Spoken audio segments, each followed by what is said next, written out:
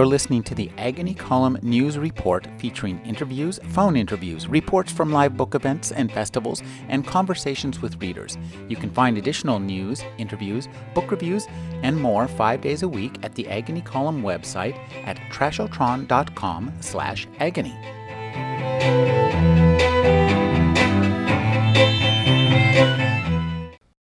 John Picacio is an award-winning science fiction illustrator. He's won the International Horror Guild Award. He's won the World Fantasy Award and the Chesley Award. Thank you for joining me, John. It's good to be here. John, one of the things that really interests me about science fiction illustration is that it has a really long history. The people who are in the field know all the background works, and this is really unique in, I think, both the commercial art world and in the book world as well.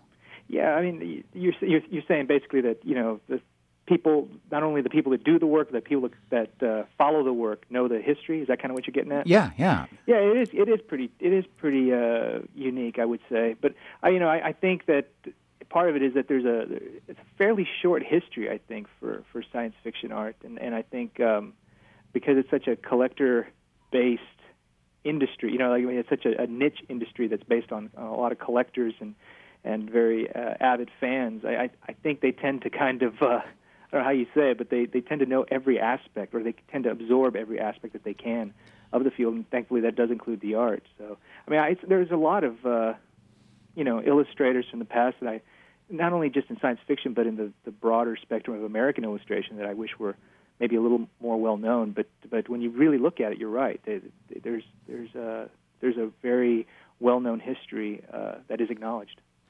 Could you talk about some of the people who, how you got started in the field? I mean, going from illustration to science fiction illustration, that's not an easy task, is it? Well, I'm very much I am not the typical case for for how you get into illustration.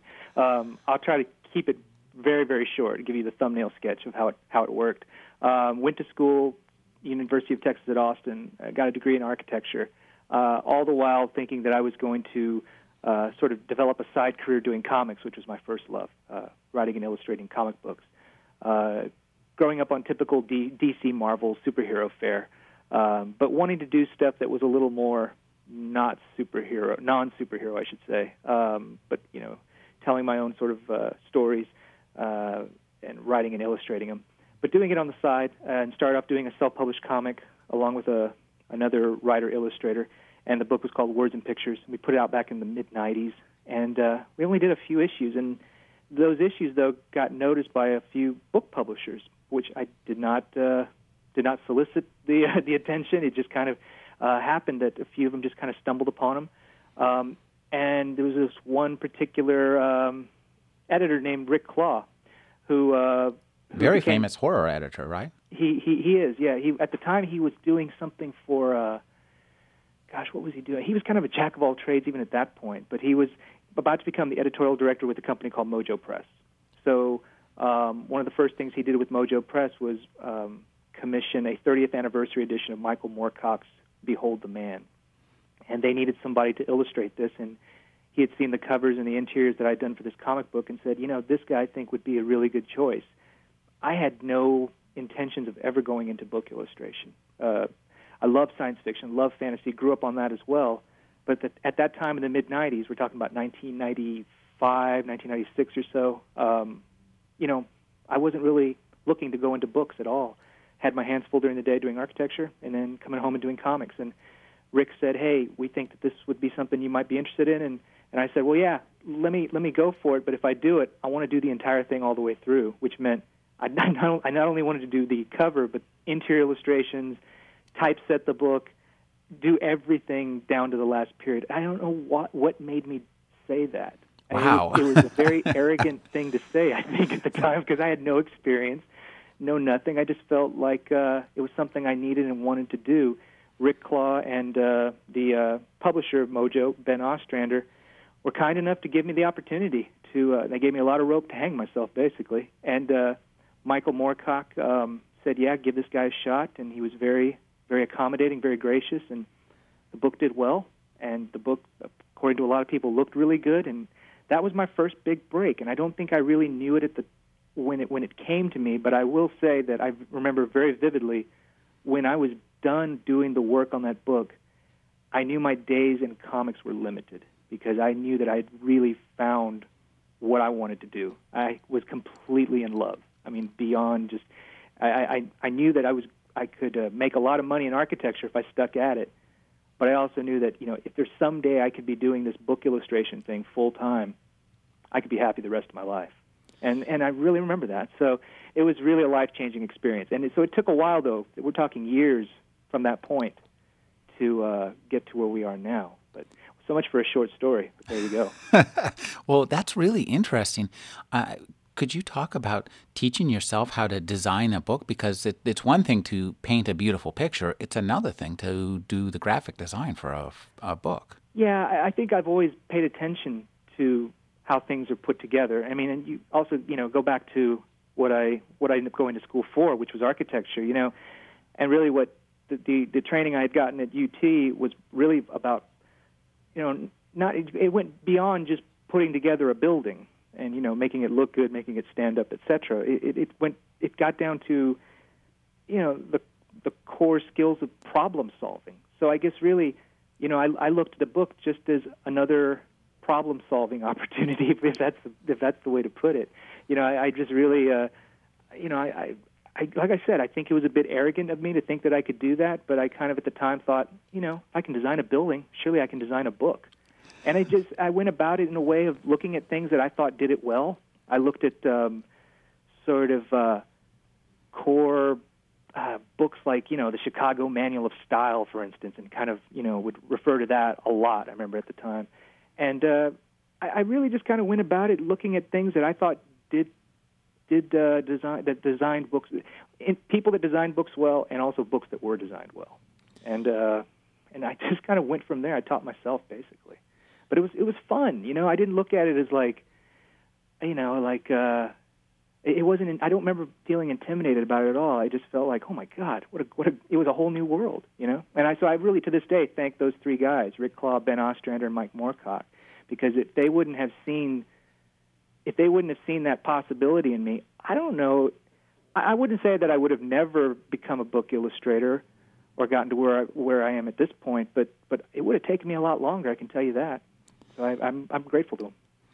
Well, once you got this first gig, did you then throw aside architecture or throw aside comics and pursue this full time? How did you ramp yourself up to where you are today? Well, unfortunately, bills don't go away. So I mean, as pretty much everybody listening to this knows, you're gonna you got to pay your bills, you got to make your living, et cetera, et cetera. It's a tired story. So certainly I was not in a position to just jump off the cliff and just dive into a freelance illustration career with no contacts and really no gigs beyond that.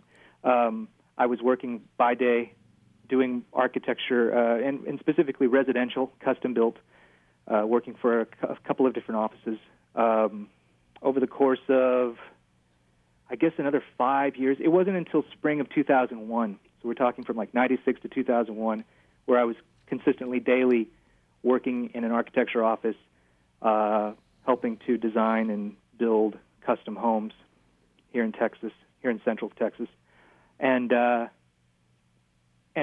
so I was doing that to sort of pay the bills, and then by night, kind of spending every waking minute trying to not only generate work, but also kind of teaching myself, the skills that I thought were important.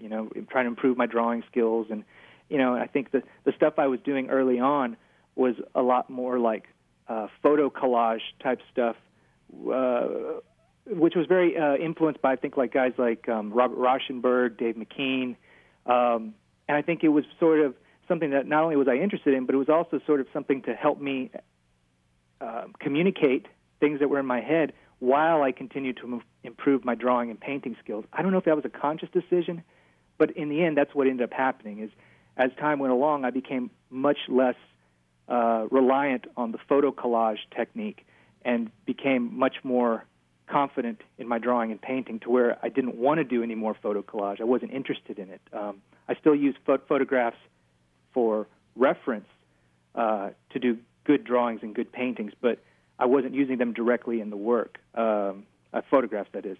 So, I think, well, anyway, hopefully that kind of answers the question. Oh, that's fascinating.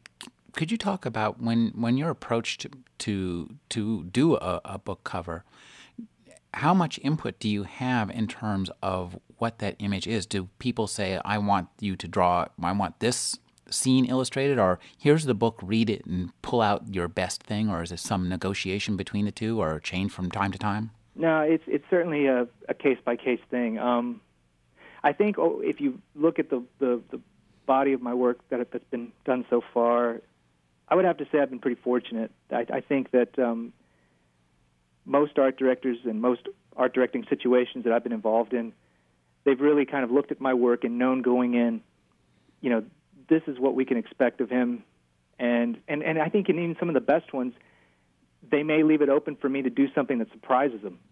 But I think largely I've been left to sort of be trusted to do the best and make the best decisions for the work. And I think the best art directors do that, really. They sort of, no matter whether it's me or any other illustrator, they make a judgment on what they think they want from you, and they just kind of let you go find it and go do it. There are going to be situations where you're going to be told by an art director, well, this is what we're looking for. And even sometimes very specifically, we want you to draw or paint this scene.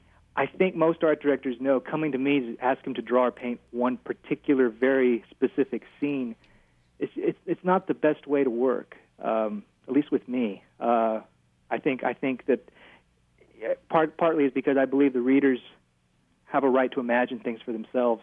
And I think if you spoon-feed them, they see right through that. And so, although I know that there is a very proud and grand tradition of literally transcribing a scene from a book into an illustration, personally, I find it to be not the best approach. So I try to avoid those situations, to be honest, and not allow myself to get into those. I'm working on a project right now, which is pretty interesting, or just finished one and is about to start a similar one, which is illustrating the Elric novels for Del Rey, or at least illustrating a couple of them. I saw some of that. They sent me some advanced reading copies, Xerox sheets, and I was going to ask you about that. You're back with Michael Moorcock again, a fellow Texan. It all comes around a circle, doesn't it? So yeah, I started off doing that book for Mike, and now here it is. I think 2008 is going to be a big year for Moorcock, and so I'm kind of happy that I get to be a part of sort of what I think is going to be a resurgence in the awareness of his work. So yeah, Del Rey is going to re-release, starting in February, in trade paperback form, all the classic Elric novels in 6 volumes, and they'll be illustrated by several different illustrators. And the first one will be illustrated by me, covers and interiors, or cover and interiors. The second one will be by Michael Kaluta. Third will be by a gentleman named Steve Ellis. Fourth would be, I believe, Justin Sweet. Kaluta comes back and does the fifth, and then I finish off the series doing the sixth book. So the first one, coming back to the whole thing about drawing and illustrating scenes, it's one thing to do a cover and think of it conceptually and in sort of an abstract manner, but when you're illustrating a story, I think you really do have an obligation to try to work within the world, the very literal world that the thing is trying to illustrate. You don't want to take the reader out of the dream that they're reading. So, I'm trying to work. I don't know if the right way of phrasing it is between the lines, as opposed to sort of illustrating a moment, maybe trying to illustrate the moment before or after the thing that Mike has written. That's one way of going about it. But I'm trying to find things that complement what the writer writes, as opposed to just transcribing in visual form exactly what they've already said. Because I think the reader is always going to imagine something in a much more personal and powerful way than any other illustrator can really do. Or you don't want to take that privilege away from them. And so I think there's just other ways, So yeah, it's been interesting to try to explore that when I was doing that first book. And I think sometimes as I go through those drawings and look back on them now, I don't know if some of them succeeded. I think some of them were too literal. I think it's a very tough line to be able to balance from illustration to illustration. Some of them work really well, and I think they complement and don't steal that right to imagine. And some of them, I think, just end up being transcriptions. I hate that. Really hate that. Well, So, I think it's something I'm very aware of. one thing, also when you're going back and forth between cover and interior illustrations, you have really different final output. I mean, a cover is going to be 4-color, beautiful printing, and the inside you're typically going to be a black and white pencil drawing.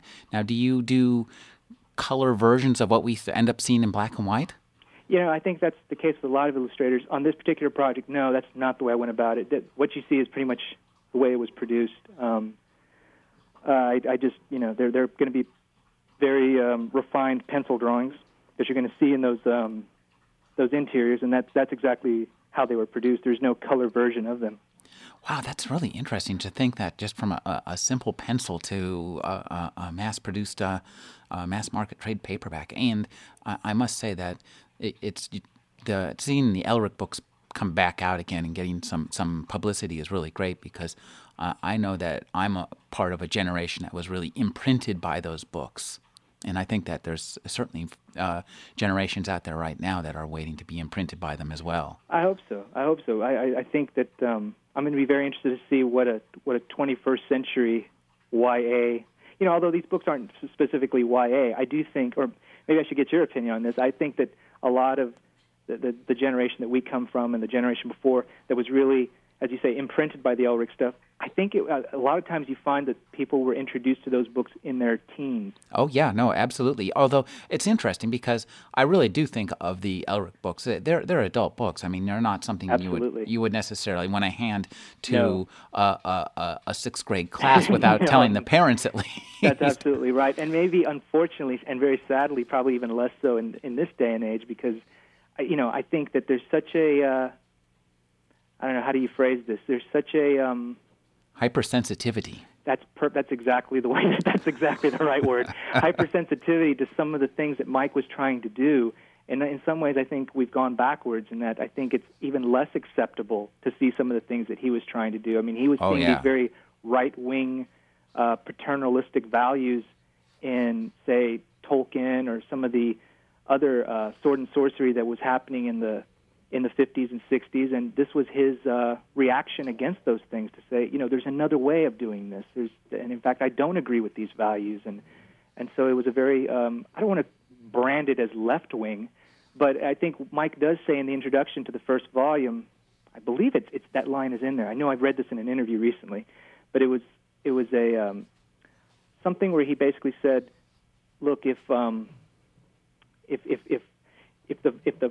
sword and sorcery of the time was evoking values that were of a quality of like John Wayne, I wanted to do the James Dean take on that stuff. And it was like I totally got it. When he put it that way, I was like, yeah, you know what? He's absolutely right. That's perfect, That was the way those values were working at the time. And he completely said, I'm going to subvert that. So I'm ready to see more of that happening in this time that we live in right now. So hopefully others are too. Yeah. Now, another project I wanted to ask you about, because these are some of my favorite books, and I always never really liked the versions they were released under, is you've either just done or are about to do the Jeffrey Ford Physiognomist trilogy. Yeah, it's I think, let's see, they're called the Well-Built City trilogy, and the first book is called The Physiognomist. The Physiognomy. The second one's called Memoranda, and the third one's called The Beyond. Right. And they first came out through HarperCollins, and the first book, The Physiognomy, won the World Fantasy Award when it came out. So I mean, they're terrific books, but they for whatever reason had various formats that they came out in. One would come out as a hardcover, one would come out as a mass market, one would come out as a trade paperback. So they were different sizes. That's how I have them, and it's annoying. Yeah, well, you're not alone in feeling that way, unfortunately. I've heard that comment from other people, but they didn't feel like a set. I mean, visually they had a certain look that was consistent through them, but I think most would agree that when you put them together on a shelf, which I have them over here on my shelf, they just didn't hold together, and it was intended as a trilogy by Jeff. So, hindsight's 20/20. But now that they're Golden Griffin trying to put these out as a set again, I thought, well, why don't we visually connect them as a set?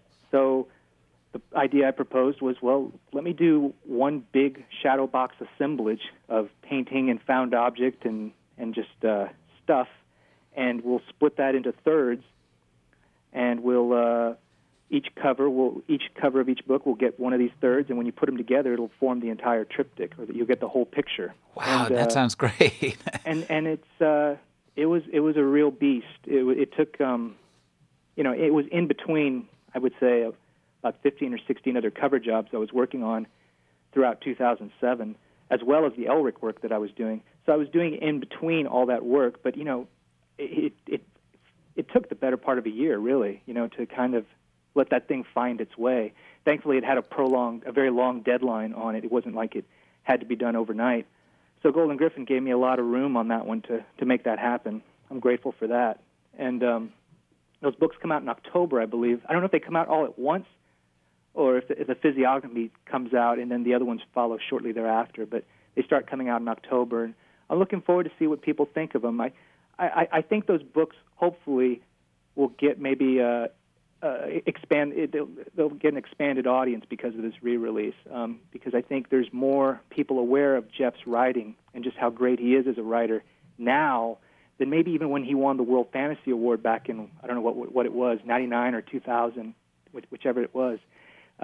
He's got a bigger audience now, so hopefully more people will find these books, and really that's all the covers are there to do, is to kind of help connect the readers with the author. And one other thing I wanted to ask you about is your work with Pyre. You're almost the house artist for them. No, not quite. Not quite. Not quite. Pretty close. There's some pretty damn good cats that are illustrating covers for those. I kind of started off that way, but Lou has expanded the empire, I must say. Lou Anders, that is. So yeah, continue. Go ahead and ask me your question. Well, when you are approached by essentially a new publisher / imprint, how did you go about kind of establishing a visual style for them? Well, I don't.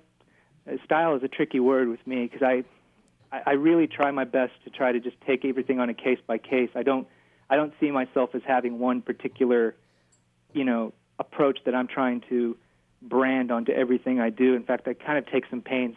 Look no further than say like the Well-Built City, which looks nothing like anything else I did last year. I think a lot of people say that the Elric interiors that have been starting to leak out, these pencil drawings. Mm-hmm. A lot of people say this looks nothing like any of the other stuff you've been doing, and I'm quite thrilled, to be honest, when I hear people say things like that. Well, that's great. I take that as a great thing, because I think, I don't think it's doing justice to the works that I'm being commissioned for to just imprint the same look, because they're coming from such different places. I'm working in science fiction, fantasy, horror, and to have just a generic look that goes onto each of them, to be stamping onto each of them, it's BS. It's not the way these things should be treated. So I really try to judge them on their own merits and respond accordingly visually, and I think they in turn push me, to try to find new ways to communicate. So with Pyre, for instance, Lou is tremendous because his job title is editorial director, but he's a lot more than that. He really is the de facto art director over there. Although they have a great design department, he's really, I don't know if he likes people knowing this, but he's the one that makes a lot of those decisions and works with the illustrators to generate the best covers possible. And again, I'll use him as an example as one of those guys who just says, look, this is where I'm coming from with this book. This is what I think are the strengths of the book. Now you go filter it through your strengths as an illustrator, and let's come up with the best image possible for this. And so it really becomes a really nice dialogue where I love working with him. He's an extraordinary mind. And so we have great fun when we're working together. I'm working on the second Fast Forward cover, or about to right now. And so, it's like my A will meet his B, and we'll come up with a C that we never would have gotten to without each other. And that's the best stuff. That's the best collaboration you can ask for. So I don't really look to put a style on anything. I just try to react to the work that I'm given. Well, that's really interesting because one of the things that I have noticed about your work is there is just a lot of variety, and it's not necessarily easy. In a sense, your skill acts against you because it's not easy to recognize John Picasso. That's all right. That's okay. I think I was warned early on in my career that I needed to find a particular style, and that word was used very specifically when certain individuals were discussing my work, and they said, if you're going to have a career here, you're going to really need to kind of pick a way of doing what you do. You're good at some of these things, but pick one and leave it and go from there. And I really refused to do that, and I may have, perhaps lost a few opportunities here and there because I refused to do that. But you know what? I think I'm going to have a longer career because I did make that choice. And so I encourage others when they ask me for advice, and I say, really take the time to look with a longer view at what you're doing, and don't just, I don't know what I'm trying to say, but maybe sell out and just go for one particular thing that's hot right at the moment and follow a trend that you think is going to make you money right this second because everybody else is doing it and everybody else wants it. Go with the way you see the world, and I really believe that in the end, that's going to take you the distance, whereas just doing what everybody else thinks you should be doing, it's usually going to sell you short. So, it's a little bit too preachy. I hope that didn't come out that way the way it sounded to me. But I really think that the fact that I do try to approach things with different voices, so to speak, that's a lot of the fun, and that's why even though I bust ass every day working all these long hours, I don't get burnt out. I just enjoy the hell out of this stuff. Now, you typically do science fiction, horror, and fantasy covers. Have you sought work or been offered work by more mainstream literary providers? I think it's not a matter of not being offered work. I think it's a matter of, quite frankly, I don't think illustration is a growing field outside of genre. That's just my personal opinion. I think you see less and less of it. If you really look at, say, you walk in your typical bookstore, for instance, and see, besides genre, if you cut that out, how much new illustration, is being used on, say, general literary imprints, you'll find that there's not a whole lot, and it's really, I think, shrunk even since when I first got into the field back in the late 90s. I think there's less and less of that, and you can probably come up with any number of reasons why, many of them financial. But sadly, there's less and less illustration opportunity, I think, in not only books, but in editorial and in other forms of media. I think, conceptual art, concept art for film is one of the growing niches in illustration. Not necessarily something I'm particularly interested in at the moment, could be down the road. But, I've done my fair share of editorial illustration. It doesn't pay a heck of a lot, but sometimes it's really a lot of fun to float in those waters.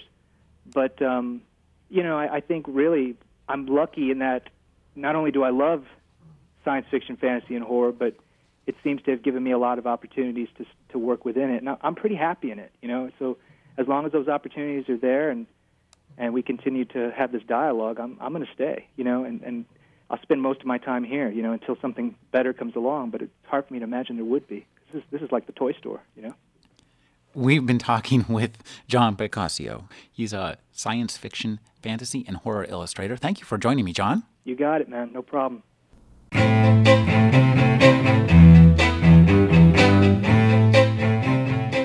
You're listening to the Agony Column News Report featuring interviews, phone interviews, reports from live book events and festivals, and conversations with readers. You can find additional news, interviews, book reviews, and more 5 days a week at the Agony Column website at trashotron.com/agony.